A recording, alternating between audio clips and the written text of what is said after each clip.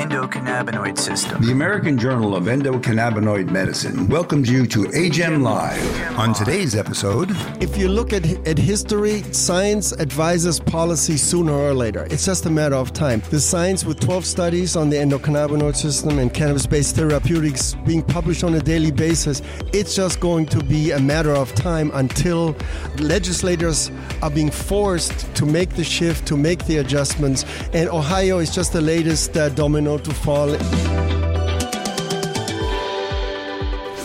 Hello, this is AJEM Live, where we interview physicians on the front lines of endocannabinoid medicine and the scientists behind the industry's top research trial. I'm AJEM correspondent Larry Luxner, reporting from the 2023 Weekend Summit in Campinas, Brazil. Our guest today is Uwe Blesching, the author of multiple books on the endocannabinoid system, including the Cannabis Health Index, now in its third edition. His other titles include Breaking the Cycle of Opioid Addiction and Your Cannabis Ratio. Uwe came to the United States in the mid-1980s, settling in Berkeley, California. Before committing to writing and research, he worked for about 20 years in emergency medical services for the San Francisco Department of Public Health. Dr. Blesching holds a PhD in higher education and social change from Berkeley's Western Institute for Social Research. His most recent work has been as co-founder and chief science officer at CannaKeys 360, an app and online platform which, in his words, was designed to demystify the science of the endocannabinoid system. Thank you for speaking with us today. Thanks for your kind introduction, Larry, and it's a pleasure to be here. So, you've been working in the field of cannabis for many years. What drew you to it? That's an interesting question. My first contact with patients utilizing cannabis were firsthand, and when I started at the Department of Public Health, the AIDS epidemic was at its height. And so one of the earlier adopters of cannabinoid-based therapeutics were, in fact, patients suffering from HIV and AIDS who were poorly served at the time with the standard or non-existing pharmaceutical regimens, really. And so to see patients for their various signs and symptoms of HIV, those that utilized cannabis and those that didn't, the difference was literally like day and night. And that was my first indicator of what's going on here. There was a curiosity that was awakened, and that curiosity only deepened and became more complex the more I started looking into it. And then I dealt with a lot of cancer patients, and the same thing was observed there. Cancer patients, of course, were some of the earliest adopters of cannabis for a variety of symptoms that ailed them. And again, the difference was like day and night between those patients that consumed cannabis for to mitigate what ails them and those that didn't. And so that was the starting point. When you say the difference between day and night, are you talking about the progression of their disease or just the pain that they felt? Or primarily quality of life. I see. But also the number of signs and symptoms that are associated with the different cancer expressions or with the different manifestation that tend to come at the different stages of the progression of the AIDS disease. And as you said, the mid-1980s, that was the zenith of the epidemic, and it was before anything was available. Right. AZT was the only thing that came a few years after the epidemic peaked, and especially in San Francisco.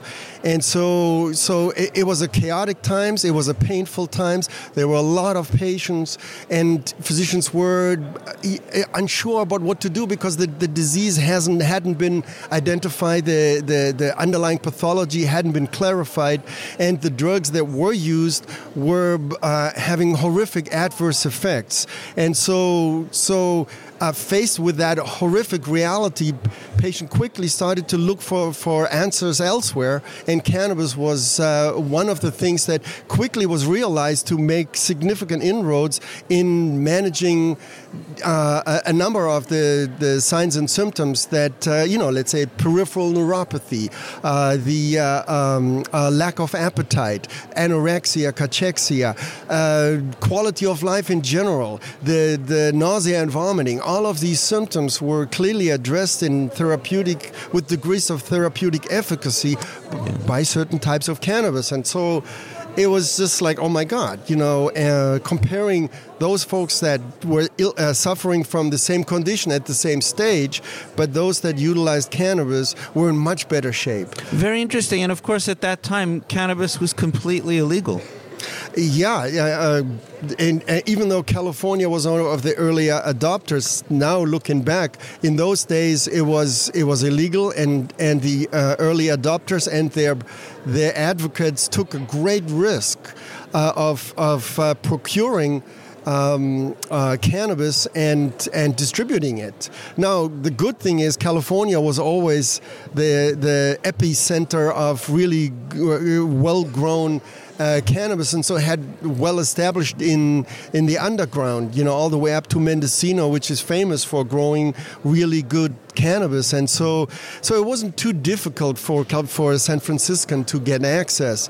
But the interesting part came actually when physicians noticed the differences, just like I did, between those patients that utilized cannabis and those that didn't, and then start to become curious themselves and start to do, case by case series or case studies based data collection, which then fairly quickly led to more and more interest in pulling academia and research organizations into trying to understand what is really going on here. Interesting that a few months ago we had a story in AJEM about Ryan's Law. Being adopted as California being the first state to adopt a law, which our readers might remember the article, which allows a terminally ill patient to access medical marijuana, which otherwise might not be able to access it, simply to ease their final days. Mm-hmm. And that was a landmark ruling, it seems. Yeah, and it was a godsend.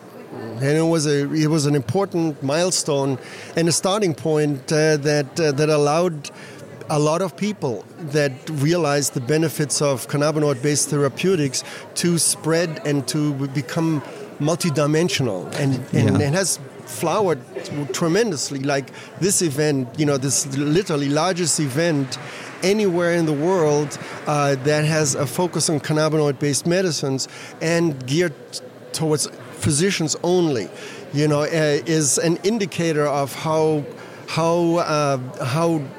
multidimensional the newcomer to the field of medicine, the endocannabinoidology, if you will, the study of the endocannabinoid system, which is the focus of your journal, which I'm very happy to know about and to participate in. And so thanks for doing what it is that you do to spread the science and to get the word out there and to educate people about the use of medicinal cannabis. In fact, that's what I wanted to ask you about next. The fact that, as you pointed out in your presentation, this is the world's largest gathering of cannabinoids medical specialists, and as far as you know, it may be the largest that's ever been held anywhere. Do you find it unusual that it's in Brazil and not in the United States or in Europe? Me personally, I do not find it unusual, because I've been working with Patricia and Daniel for many years. We've been collaborating between our platforms, the CannaKeys platform and the Weekend platform. And so to me, it comes as no surprise, because their incredible focus, their passion, and their commitment to providing evidence-based education to physicians who really need this knowledge is second to none. And so to me, it's not a surprise that this event is the biggest and a physician-focused event in the world, because there is no other organization like we can that does it at this scale and with this much ease and elegance. Very interesting. Tell me about your career, if you would. After you left the emergency services in San Francisco, you began focusing strictly on medical cannabis, right? Yeah, I started, I switched to writing, research and writing. And so for a few years, I started to just write books because the passion, I caught the passion bug about a new and novel approach to mostly chronic conditions for which pharmaceutical approaches are not sufficient. Patients are impatient at just being managed with pharmaceutical drugs. They're looking for novel new approaches. And so I was on the same search, if you will, and cannabis with so many biologically active compounds was a natural fit. And so the more I got into it, the more I learned about it, the more that passion started to grow, and that expressed itself through the writing of the Cannabis Health Index. That was the first book, the first edition I published. And what year was that? That was 2014, I believe. That was your first published book on That was cannabis? the first one that came out. And that quickly grew. The CEO at North Atlantic Books, who published the Cannabis Health Index, when he moved away from that company, him and we got together and discussed the concept behind the speed with which the science is growing is not conducive to just publishing a book, because it takes about 2 years to update or to write a book on this topic. And so we decided that it would be a great idea to create an online platform that allows us to be at the cutting edge of the latest research insights and trends, and make those available in a curated form so that physicians can make more informed and discerning decisions to optimize patient outcomes in the clinical setting utilizing cannabinoid-based therapeutics.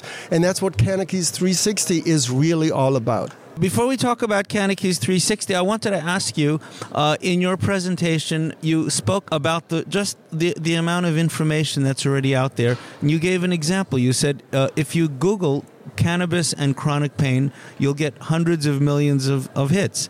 And you said that you went through the first 100 link just to see what shows up, and you said it was very confusing and chaotic. Why is it confusing and chaotic, and can we believe most of what we find online about cannabis? Well, right there you already said it, because when you go through the first 100 links or so, the side-by-side comparison, you might have a great scientific article on one side, on the other side you have 50 opinions and people, going down various rabbit holes of craziness. And so that makes for a very difficult and chaotic experience if you want to learn, and if your learning ought to be, or if you want your learning to be evidence-based. And so how do you know the quality of the source? How can you trust the source? And that is the underpinning that makes this process of asking Dr. Google for advice so challenging. And that is what we wanted to solve with the CannaKeys 360 platform. You did mention PubMed, which of course is published by the National Institutes of Health. And you said that, for example, if you type in marijuana, it will yield 44,517 results, which translates to 12 every day. That's correct.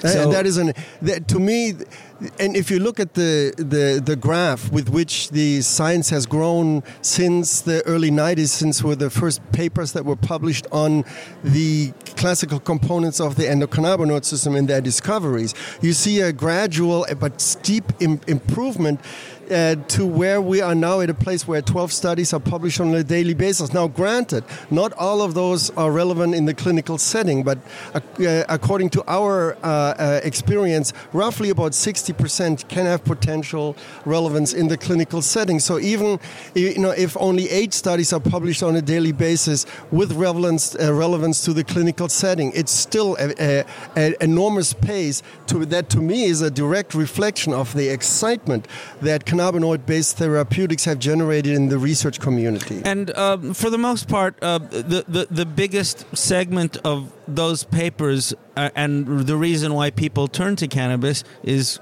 chronic pain, right? The 3 big ones are chronic pain, anxiety, and insomnia. Insomnia, okay.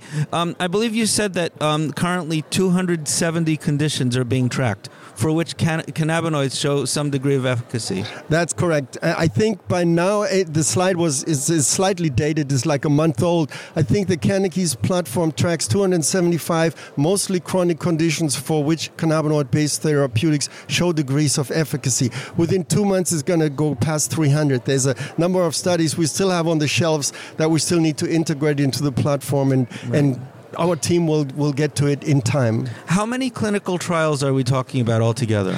Currently, we're close to 7,000 trials that we have on the platform, and I would have to do a meta search to find out how many of those are clinical, but there are thousands of clinical trials. Because you mentioned a figure of 44,000. Yes. What does that pertain to? 44,000 is the exact number that comes up on PubMed when you punch in the word marijuana.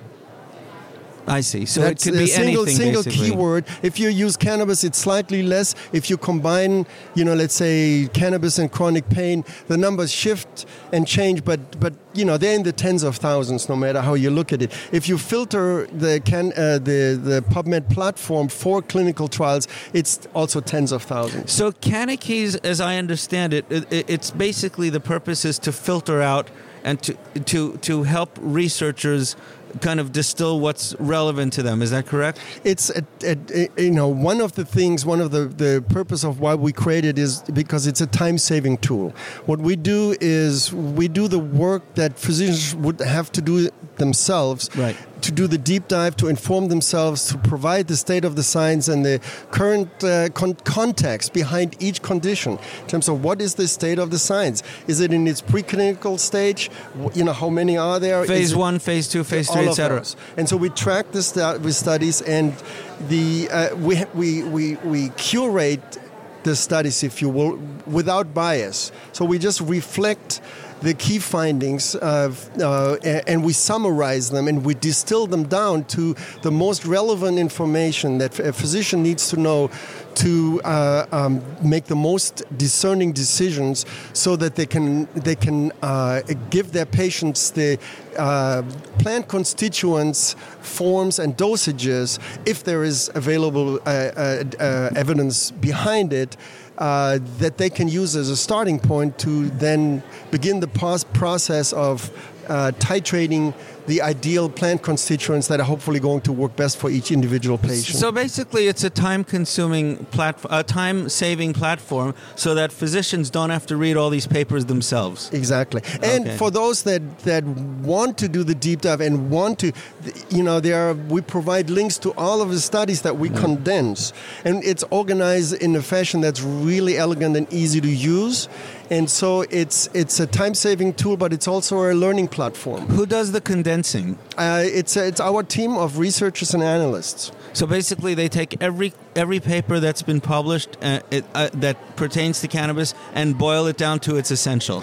Is that right? Exactly. And so we prioritize, and we have proprietary software. We have a web crawler that literally goes into every repository and searches for all the conditions for which we know there's evidence that cannabis works, but also specific properties and effects, and constantly on a 24-hour basis searches the web for new trials. And then we prioritize them. We want to make sure that all the clinical trials and the most recent trials are entered first, and then we backtrack as time allows to include all of the older data. In fact, our data goes back to the 18th century, because as we're learning now that some of the older applications of cannabis before the war on drugs are actually in many ways an interesting mirror of some of the future applications that are coming out now. And so to include the historical perspective, we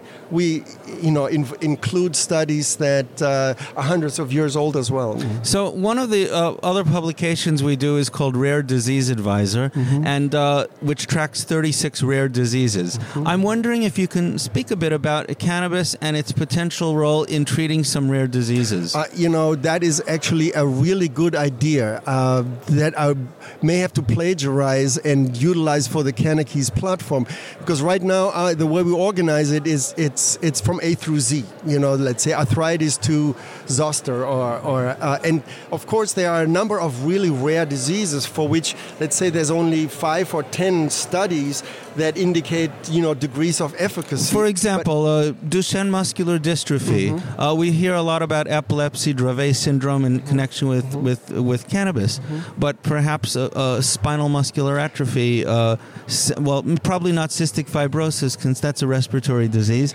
But we are hearing increasingly about cannabis as a potential treatment for some of these very rare diseases, including those that affect children. Absolutely, especially children, and not just rare genetic underlying pathologies that lead to epileptic, to various pediatric seizure disorders. But there's Wilson's disease. Right now we're just about to include rabies. We actually cover Wilson disease. Yeah. This is an excess production of copper in the body, right? Exactly. So there's a potential for cannabis to help treat Wilson disease? Yes, and in fact, look at the CannaKeys platform and click on W, and Wilson's disease will show up. You'll see the dashboard, and you see all the studies that have been done focusing on Wilson's disease and components of the endocannabinoid system or cannabinoid-based therapeutics. It's interesting that you had mentioned that one. What about cannabis can actually work in the case of Wilson disease? Well, I would have to look, because it's been a while since I looked at Wilson's disease to pull out the most useful information to provide to you. But I do remember that some of the studies address some of the signs and symptoms, not the underlying pathologies. But they've been studied with a focus on Wilson's disease. And so it's in the early stages when it comes to Wilson's disease. That's why it's part of your rare disease It's section. Extremely rare. We're talking about no more than 3,000 cases per year. Very rare disease. Interesting. I wanted also to ask you just a bit about regulation. In the United States, Ohio became the 24th state to legalize marijuana. I'm wondering if you see this as a trend. Do you think more and more states eventually will be nationally, accepted that cannabis is used for medical purposes? If you look at history, science advises policy sooner or later. It's just a matter of time. The science with 12 studies on the endocannabinoid system and cannabis-based therapeutics being published on a daily basis, it's just going to be a matter of time until legislators are being forced to make the shift, to make the adjustments. And Ohio is just the latest domino to fall in a long chain of, and I think it's just going to go faster and faster. I mean, now imagine regimes like Thailand, for example, that used to have extreme policies when it comes to cannabis. Now one of the death penalty for a drug. And now some great research is coming out of Thailand, focusing on cannabinoid-based therapeutics. Iran, for example, not to say that Iran has great research on cannabis, but they are beginning to study the endocannabinoid system because they're realizing that deficiencies or decreased endocannabinoid signaling is part and parcel of so many chronic conditions that they can't avoid it anymore. So even in places like Saudi Arabia or Uganda, that are typically extreme when it comes to having laws that have draconian measures towards anybody utilizing it are being forced to adjust their perspective. Well, you picked two extreme examples, Uganda and Saudi Arabia right there. Yep. Just one more question, if I can. CannaKeys 360, what is your model? Do you charge a subscription for this service? Yes, we provide a lot of information and a lot of data in front of the paywall. But if you want to do a deep dive and if you want to get access to the dashboards that make it easier for physicians to optimize patient outcomes, you will have to subscribe. It's fairly inexpensive. You can do it on a monthly basis, on a 6-month basis, or an annual basis. But like I said, there's a lot of data and a lot of information that's available in front of the paywall. And so please visit CannaKeys.com and have a look for yourself. Free plug. Dr. Uwe Blesching, thank you so much for speaking with us and joining us on AJEM Live today. Thanks for having me, Larry, and it's a pleasure to meet you in Brazil. Muito obrigado. Just a note to our listeners, if you haven't registered or subscribed to AJEM yet, please do so now. You're helping to bridge the education gap by bringing peer-reviewed research and scientific evidence from around the world directly to physicians' inboxes. For more information, please visit us at endocannabinoidmedicine.com. CBD, anandamide, endocannabinoid deficiency, THC, CBG, cannabis, the bliss molecule, CB1 receptor, research, tinctures, homeostasis.